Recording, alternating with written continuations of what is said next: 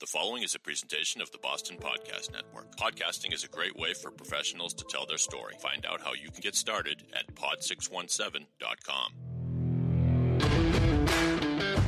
Very active starting a business. It takes a lot of gumption. I really want to dig in deep, figure out what makes these people tick, how they are leveraging their success to make the rest of the world a better place. Maybe have a couple of giggles along the way.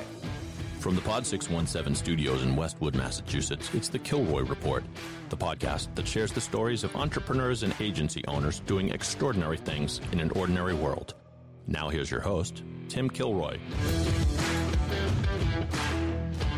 Hey everybody, it's Tim. Welcome to the Kilroy Report, where we talk to extraordinary people building extraordinary businesses in completely ordinary times. Although, as a disclaimer, nothing about the last 2 years have been ordinary, so let's throw that out. So extraordinary people building extraordinary businesses in extraordinary times. And I'm here today with Jeanna Barrett, who is the founder and CEO of First Page Strategies. And we are super excited to have you here because you're not really unique in the fact that you have a remote company. But you are unique in the fact that you, a long time ago, set out to build a remote-only company. And I would love to learn from you about what has been great about that, what's been terrible about it, and what's the stuff that's surprised you about it. So thanks for being here. I appreciate it. Sure. Yeah, thanks for having me. All right. So actually, before we jump into the remote stuff, why don't you tell me about First Page Strategy? Sure. Yeah. So we are a global growth marketing agency. We have marketing experts across the globe. We like to say that we try to hire people that are the best at their jobs, not the best in a certain location. So we don't look for marketers that are just in San Francisco. We hire the best people across the world and try to empower them to do their best work remotely. And that's us. Right. And what spurred you to start this business? So it really was more of a personal journey, and it started out as a personal journey, I guess. I left San Francisco in 2016. I was working in tech companies. I thought that moving and living in San Francisco and working in tech was a dream of mine. And I got almost all the way to the top, and I realized that it was not the dream, and I kind of did not like the view. It's a bad dream. Yeah, there's a lot of talk behind this now, but I think 2000s, 2010, 2014, 2015, maybe even a little earlier, it was really popular to build an office environment that seemed really sexy because there was ping pong tables and free lunch and a giant snack room and happy hours. You could drink beer at work and all of this. And I was definitely part of all of the companies that did that, but I was really just unhappy. I was in San Francisco. I was pretty lonely. The city could be really isolating. I was working a lot. I was traveling across the US. I didn't have time for dating or spending time into if I wanted to be a mother or what my dreams were, right? So I decided to leave my job and really just I was ready to give it all up. I thought I just wanted to go sell ice on a beach. I wanted to live in the Caribbean. I just wanted to do bare minimum, maybe make bare minimum to survive. And I was just kind of tired with the whole shebang. But then 3 months into starting my business, the opportunity came to kind of start an agency. And now here I am. Right. So based on the name alone, one would assume that you started out thinking mostly about SEO and content, but that. Yeah. Mm-hmm. Yes. I mean, my career path was mostly head of inbound marketing, head of content. And so I had a heavy content inbound philosophy in my marketing background. I still believe really strongly in it. I think every single company needs to be doing two things. You need to be doing ads in the short term to get traffic and conversions, and you need to be doing SEO and content in the long term to build your website authority and kind of recover some of that money back that we're all paying Google because it just keeps getting more and more expensive to get ads on Google and Facebook. So you really need to invest in the health of your website and your brand and driving people to your website in other ways. So We did start out with just content and SEO, but we have evolved into being more of a wider growth marketing agency that includes that kind of short-term paid ad strategy while we work on the long term, because the SEO and content piece can take 6 to 9 to 12 months to see results. And also, I think the strategy part of your name really matters, right? Yes. Because unlike say a Facebook agency who's only thinking about the confines of Facebook, you're working deeper still. Yes. We really think of ourselves as an extension of the brands that we work for. We choose very carefully who we work for. We want to be fully ingrained in our clients' businesses. We don't want to be siloed. We are not, quote unquote, just an SEO agency. To really do marketing and do marketing well, you need to be involved in the business, customer service. You need to be involved in the product cycle. You need to be involved with the lead generation team, the distribution team, and social media that's going to get everything out the door. So it really varies like per client that we work for, because people have different teams and internal resources. But we found that we are less successful when we're just like, oh, you're just our SEO agency, just do these 5 things for us. Because marketing is so ingrained in so many things in a company. And so the closer we can be to business partners and actually see your analytics and work on the strategy of your business and how that comes across in your growth marketing, the better. Right, because the strategy informs your tactics, right? Mm-hmm. Yeah, we did not start working with anybody before we finished like a 1 to 2 month strategy. So depending on the size of your business, it might take us 1 month, it might take us 2 months, but we have about 10 to 15 team members and different expertise and channels working on building that strategy and digging into data and analytics and talking to your team before we ever start to execute. Right. So I swear we're going to get into the remote stuff for a second. Yeah. So let's talk about strategy. Is often a really hard thing to sell because either people are like, we got it figured out, or they're frustrated that honestly that you are taking 1 or 2 months and they're paying and you are being paid, but you're taking 1 or 2 months to get ready to deliver value to them. Yeah. Yep. And how do you navigate around that? Well, we navigated it by telling them that we don't even know what to charge them until we do our strategy. Yeah. So we cannot tell you that we need someone focused on email, or you need a better nurture campaign, or you need an entire landing page strategy until we look at like how your SEO is performing, what landing pages you have on your site, what emails you're sending your customers. So we have to dig into all of that strategy in order to inform what we're even charging you for. So that's like the first piece to working with us. You were sort of the definition of a high trust sale, right? You like, there's got to be like, it's not like open kimono. This is like everybody's running around naked, right? Yeah. Because okay. Yeah. And so do you find that there are certain kinds of cultures that you just can't work with? The companies, you don't find this a lot in tech companies, but we have come across companies who are not willing to fully, like you said, open up everything to us. And as an outside partner, have not shared analytics with us. And really it's crazy. It's where like you're completely breaking down. And their philosophy was, we have never shared analytics with partners. And I'm like, yeah, I don't know how in this day and age you can be successful if you're working with outside vendors and are not able to like get the pieces they need to your business. But all right. Okay. So it's 2016. You decided the selling ice cream on the beach wasn't for you. An opportunity lands in your lap. And you're like, oh, okay, I got to do it. And so your San Francisco ambition was reignited and you said, okay, I'm going to be an agency. But where were you? What beach were you on? Where were you at that point?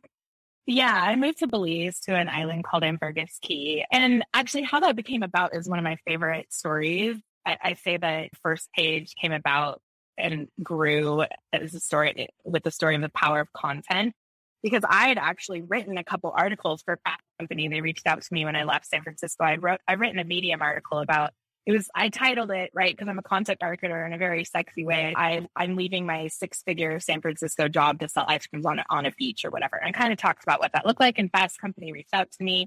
They asked me to write an article, a tip on how to leave your job and move to the Caribbean. So in that article, I kind of... First of all, I had no idea that I was chatting with somebody with such an august literary resume. Yeah.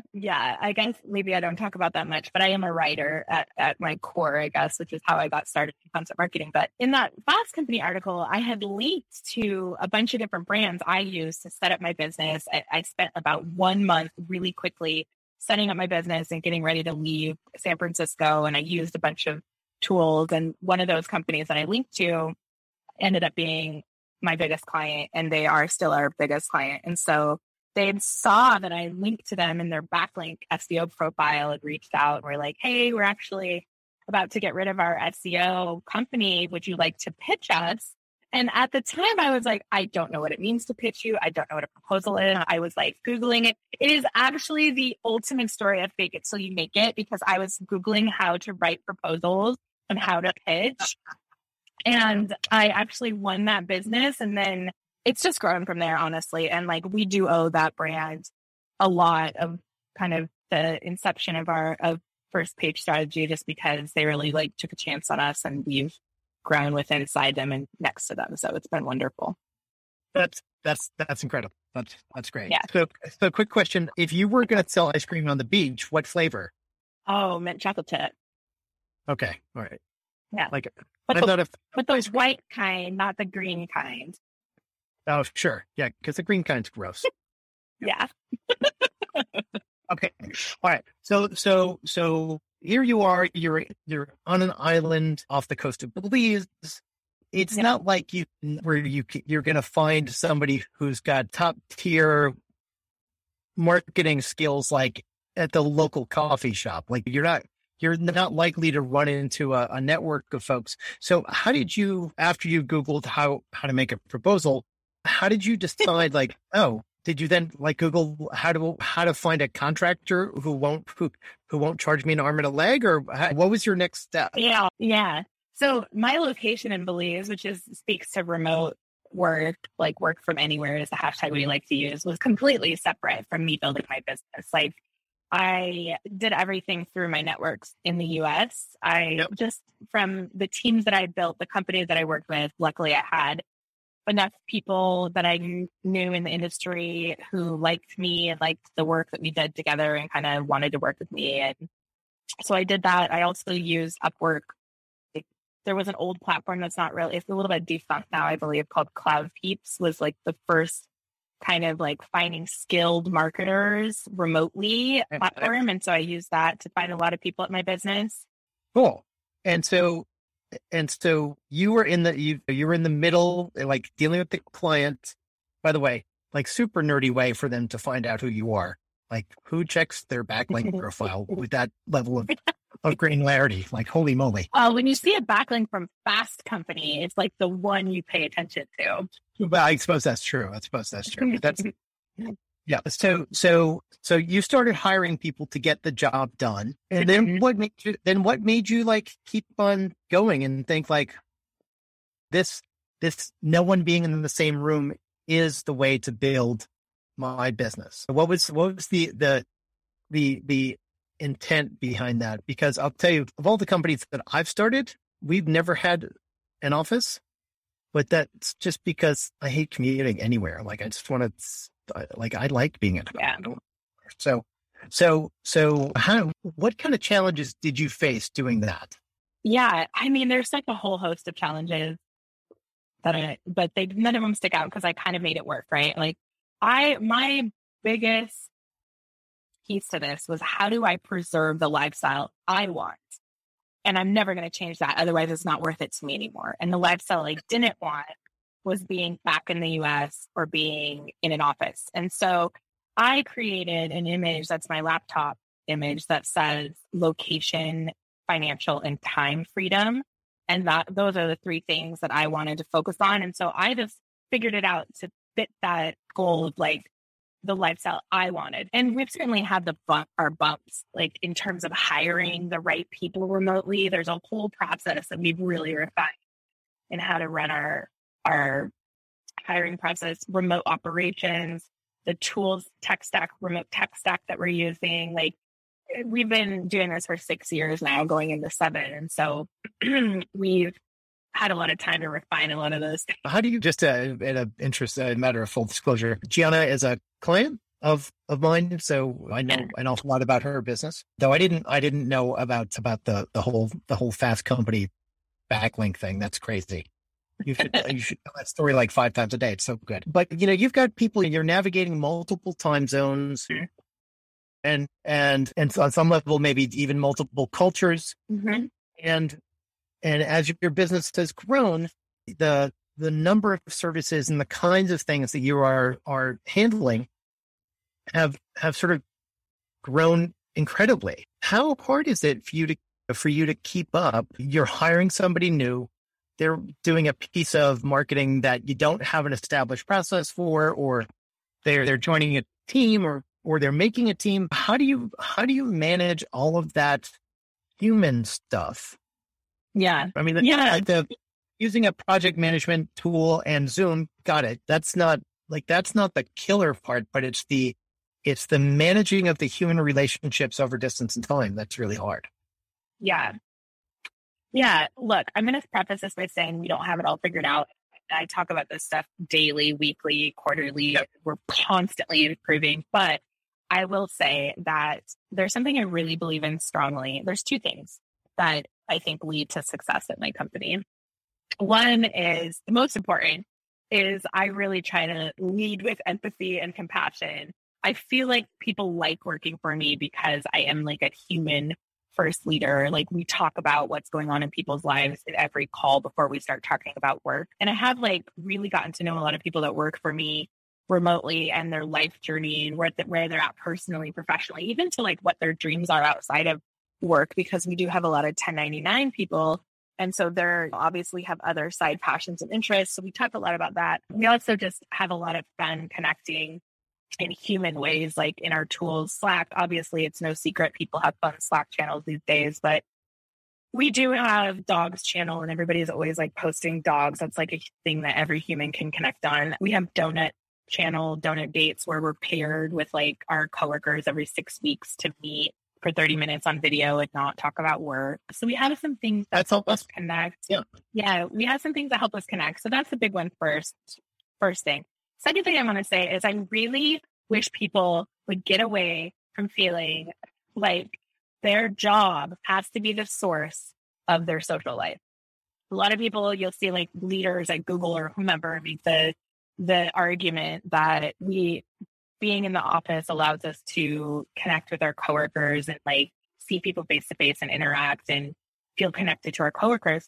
But you don't have to have your social life around 8 hours a day with people that you did not choose around for 8 hours. So when you work remotely, you just shift your mindset that you can connect with your coworkers, but you have so much more time to have your social needs as a human met by your family and your friends and your neighbors, and not by your coworkers. So that's the other thing that I think is really important, and we need to talk about more, because too many people put like social life and work together, but they don't have to be that way. No, that's true. Though I do know that loneliness is a real part of remote working life, because it's not for everybody. Some people need the social interaction or the social cues or the structure that an office provides. But it sounds like through those kind of one-on-one donut meetings, that would go a long way to sort of curing some of those sort of missed social opportunities. But also, I think it's really terrific that you are suggesting that work is a place where you come to do work, but your life happens outside of it. Yeah. Have you perchance seen the Apple TV Plus show called Severance? I haven't yet, but I have. It's in my queue. I think at some point it's kind of come across my radar. Yeah. So it's sort of like directly on point here, because the premise is they've done something to your brain so that when you are at work, you don't remember anything from your outside life. And then when you leave work, you don't remember anything that happens at work. Yeah. Like it sounds kind of awesome, actually. Yeah. Genius. Yeah. I get it.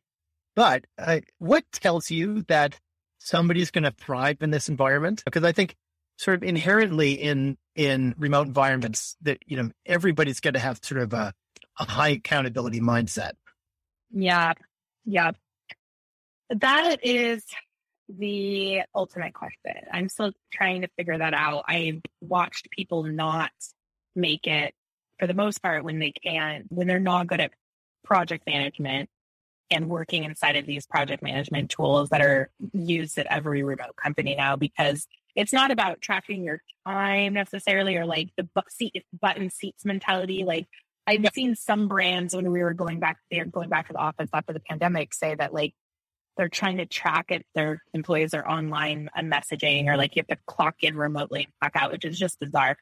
Like really these project management tools help you kind of understand what are the deliverables that are coming through. And if people aren't delivering, then it's very clear that they're not working, right? So if you're not going to get up to speed quickly in the project management tools or any of the tech tools that are used to kind of facilitate remote work, that's generally where I see people struggle the most. Yep. And then the other piece, I actually was just trying to talk to some other remote founders about this that has come across my plate recently that I'm trying to figure out. Is I just say that you need to be good at these project management tools, but then I just had an extra interview with one of our people that left after 3 years, and she went to go join her or do her own entrepreneurial journey. But she had shared that some of the work that you need to do to manage all of your tasks and your projects inside these project management tools is very type A, right?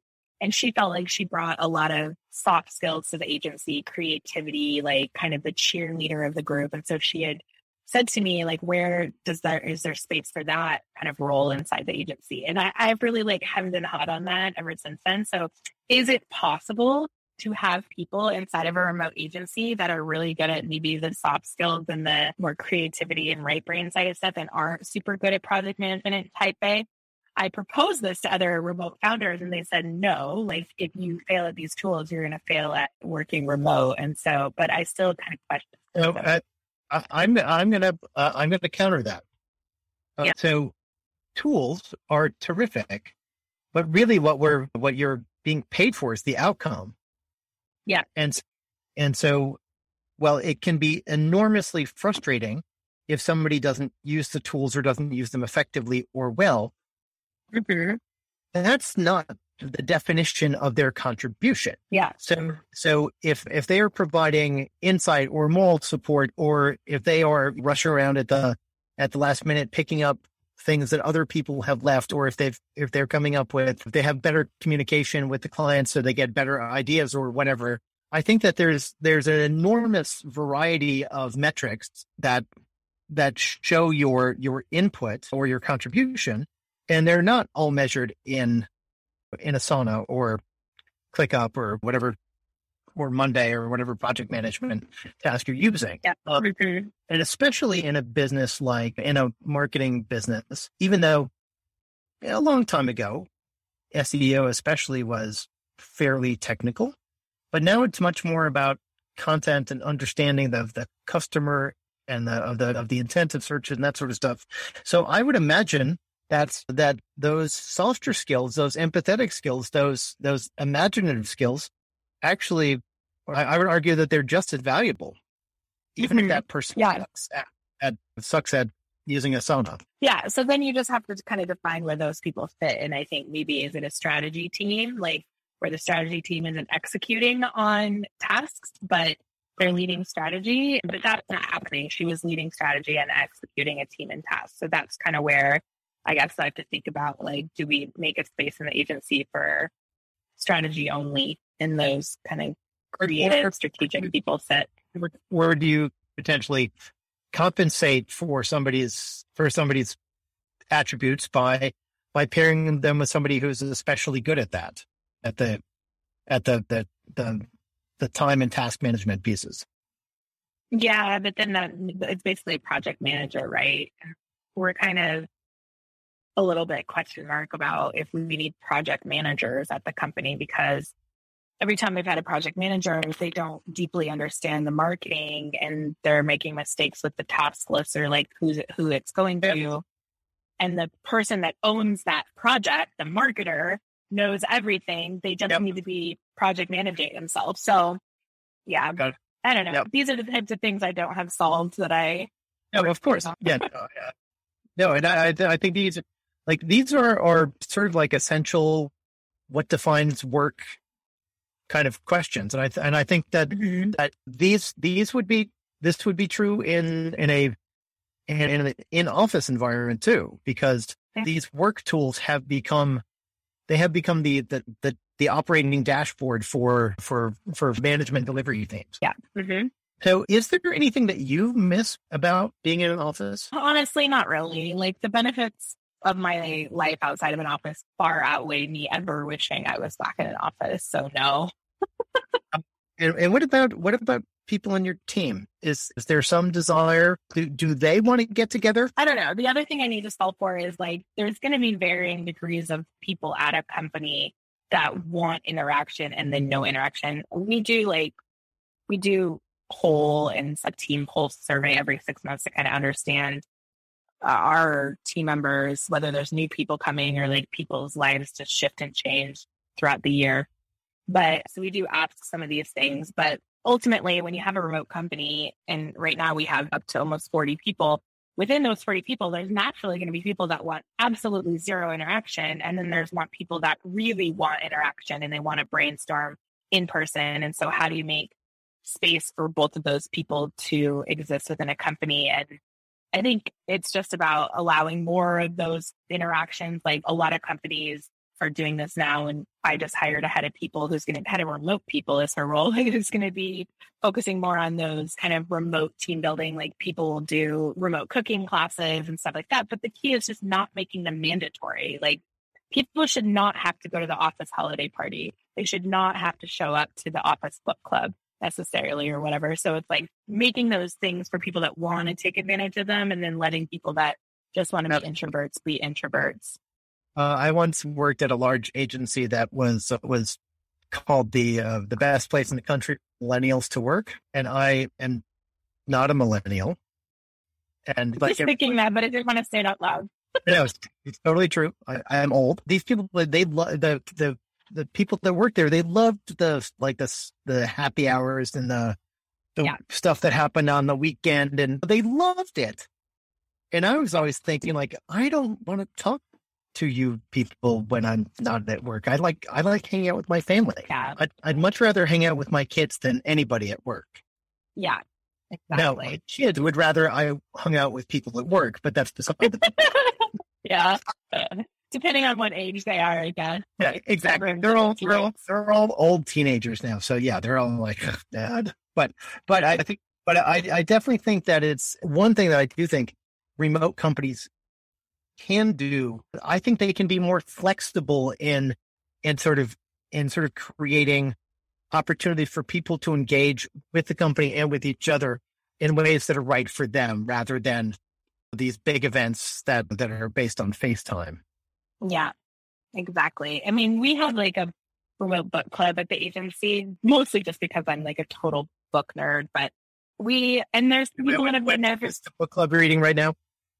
Actually, we're just in transition to pick our new one. I chose the top 2 nonfictions from Goodreads Best of 2021 lists last year. We're picking a new one now. One of them is Matt Haig's new book called The Comfort Book, I think. And I think that's going to be the winner. But anyway, we generally have like 4 participants every quarter, 5 participants, and out of 40 people. And some people have never participated, but that's fine. Some people don't like reading. They don't like book clubs. They're never going to show up. And the people that really like them, the 4 people that do it every single time, they're lemon life. Yeah. And is it weird to be in a book club with your boss? I don't know. I don't care. I lead the book club. I love it. No, actually, honestly, every single person that leaves our book club conversation always talks about how much they love it, because it's super personal, because we're only reading business or like, I hate the term self-help books, but there's a lot of those nonfiction books. Like, we just read Chatter, which is like one of the most talked about books this last year, about how to like calm your inner voice. And you get super vulnerable on these calls because they're asking questions in the book club, like, what has happened to you in your life to like incite a lot of chatter, or how do you deal with this or whatever. And people are getting really vulnerable. And it's super nice to like have this small group of people you get to know better that you're able to be really vulnerable with, and their coworkers. And that doesn't happen a lot. So I think it's a really great team. Yeah. Yeah. And so I think, I do think that those opportunities for vulnerability are important, as long as they're not mandatory. That's true. No. So before we wrap up here, I'm going to ask you something. You may not have the answer, but what's like the most welcome, unexpected surprise, or the most welcome surprise? Because I guess all surprises are unexpected. So what's the most welcome surprise about running a remote company, and what's the most unwelcome surprise about running a company? Or running a remote company. Oh gosh, my gosh. Oh man, the most welcome surprise about running a remote company, I guess, how much I've gotten to know this giant team of remote people. Yeah. And I take so much pride in, like, they're so quirky and wonderful. Humans are so quirky and wonderful. Like, we've had someone that was like a male spin instructor, and we'd had someone that is like a band rock star in LA and has EPs coming out. And we have someone that's obsessed with baking and like is like the Martha Stewart of trying every single baking product ever. And we have someone who is a guitarist and has like all these guitars she collects. Like, we just have endless cool people, and getting to know all these people remotely and not being in the room with them, but feeling like I know them really well is, the coolest surprise, I think. And what's the inverse? What are the things you're like, oh, I did not think about that? I mean, I can think of two things. One of them isn't remote specific. One is just like running a company in general, you just don't know everything. And it's a constant daily basis of like, I don't know how to do that. Oh, I don't know how to do that either. I don't know how to do that. So you just feel like uncomfortable all the time. Like, you just don't know how to do all these things it takes to run a company. And so that's been kind of a surprise, because I thought I was like the smartest person ever, but no, I'm joking. But the other thing is just back to like, well, you're totally definitely like top 5. Yeah, at least. The other thing is just back to like the project management piece. It's really hard for me to see outside of what I know, right? Like, I'm very type A and organized and really good at like tracking all of these things. And I'm very tech savvy. So it's been a little bit like, in some ways I wasn't looking for that and asking for that at first, because I just thought everybody had that at this age and this time, I guess. And so it's been surprising to run into people that had like absolutely failed at their job because they just had the inability to get up to speed on these tools. So now we have to have like the checks and balances in place to make sure that they've already been working remote, they've already been using these tools, kind of a thing, because we've made some mistakes with having to like people 3 months and then they just can't make it work. And that's the time suck and the waste for the agency. And also it's not only the time suck, it's like a morale suck, because people don't want to see a rotating cast of coworkers. Right. Because it as much as it's difficult for the management who has to replace them, your team has to learn how to work with new people. Yep, exactly. It's full of friction. I mean, not only bad friction, but friction nonetheless. Yeah. Mm-hmm. Exactly. Right. So if people want to learn more about your wonderful remote environment, first of all, I would encourage you guys anybody who's listening, to go check out your Instagram feed, because I think your Instagram feed is really good and very evocative of your culture and your philosophy. But if they want to learn more about your services, or if they wanted to join the finest team in the land of remote Leah, where would they find you? Yeah, so firstpagestrategy.com. That's also our Instagram handle at firstpagestrategy. And so that's where you can find us online. I will say that we are hiring a lot this year, 2 or 3 roles every month, kind of projected out for the rest of the year. And there's just an article that came out on LinkedIn that said that only 20% of paid job postings on LinkedIn are for remote companies, but remote company listings are getting more than 50% of all applications. So obviously really sexy and everybody wants to work in remote right now. So we are hiring. Yeah, I just want to plug. pajamas are really comfortable. That's like they're really comfortable. Like slippers are way better than dress shoes. Yeah, I will say that, but I will go to my philosophy here. It's not work from home. It's work from anywhere. So a lot of people I talked to at an interview with, they really want to leave the US. They want to travel, or they want to just not be in one place. And so we're attracting a lot of that type of people, which excites me because that was my vision in the first place, is to let people live this lifestyle that's made me so happy. Like I'm so much happier in Latin America and Caribbean than I ever was in the United States. And there's a whole wide world out there. So lots of countries to be happy inside of. Awesome. Jeanna, thank you so much. I am so glad that we had this time together. And I think that you are, I can say this because I work with a lot of agencies. I think with the exception of one company that I would put at your level, you are just about the most thoughtful cultural leader that I have ever had the pleasure of working with, because the empathy and compassion and the passion that you bring to making sure that your team has the tools that they need, the opportunities that they need, the communication they need, and the support that they need is remarkable. Thank you. And that's real and true. I'm not making that shit up. So, all right. Cool. All right. Thanks, Tim. Hey, it's Tim. Thanks for tuning into the Kilroy Report. Your support means a lot. If you liked this episode, hated this episode, whatever, please leave your feedback at Apple Podcasts, Stitcher, or wherever you do that sort of thing. And if you're one of the brilliant people who love this, think about subscribing. It'll do you good.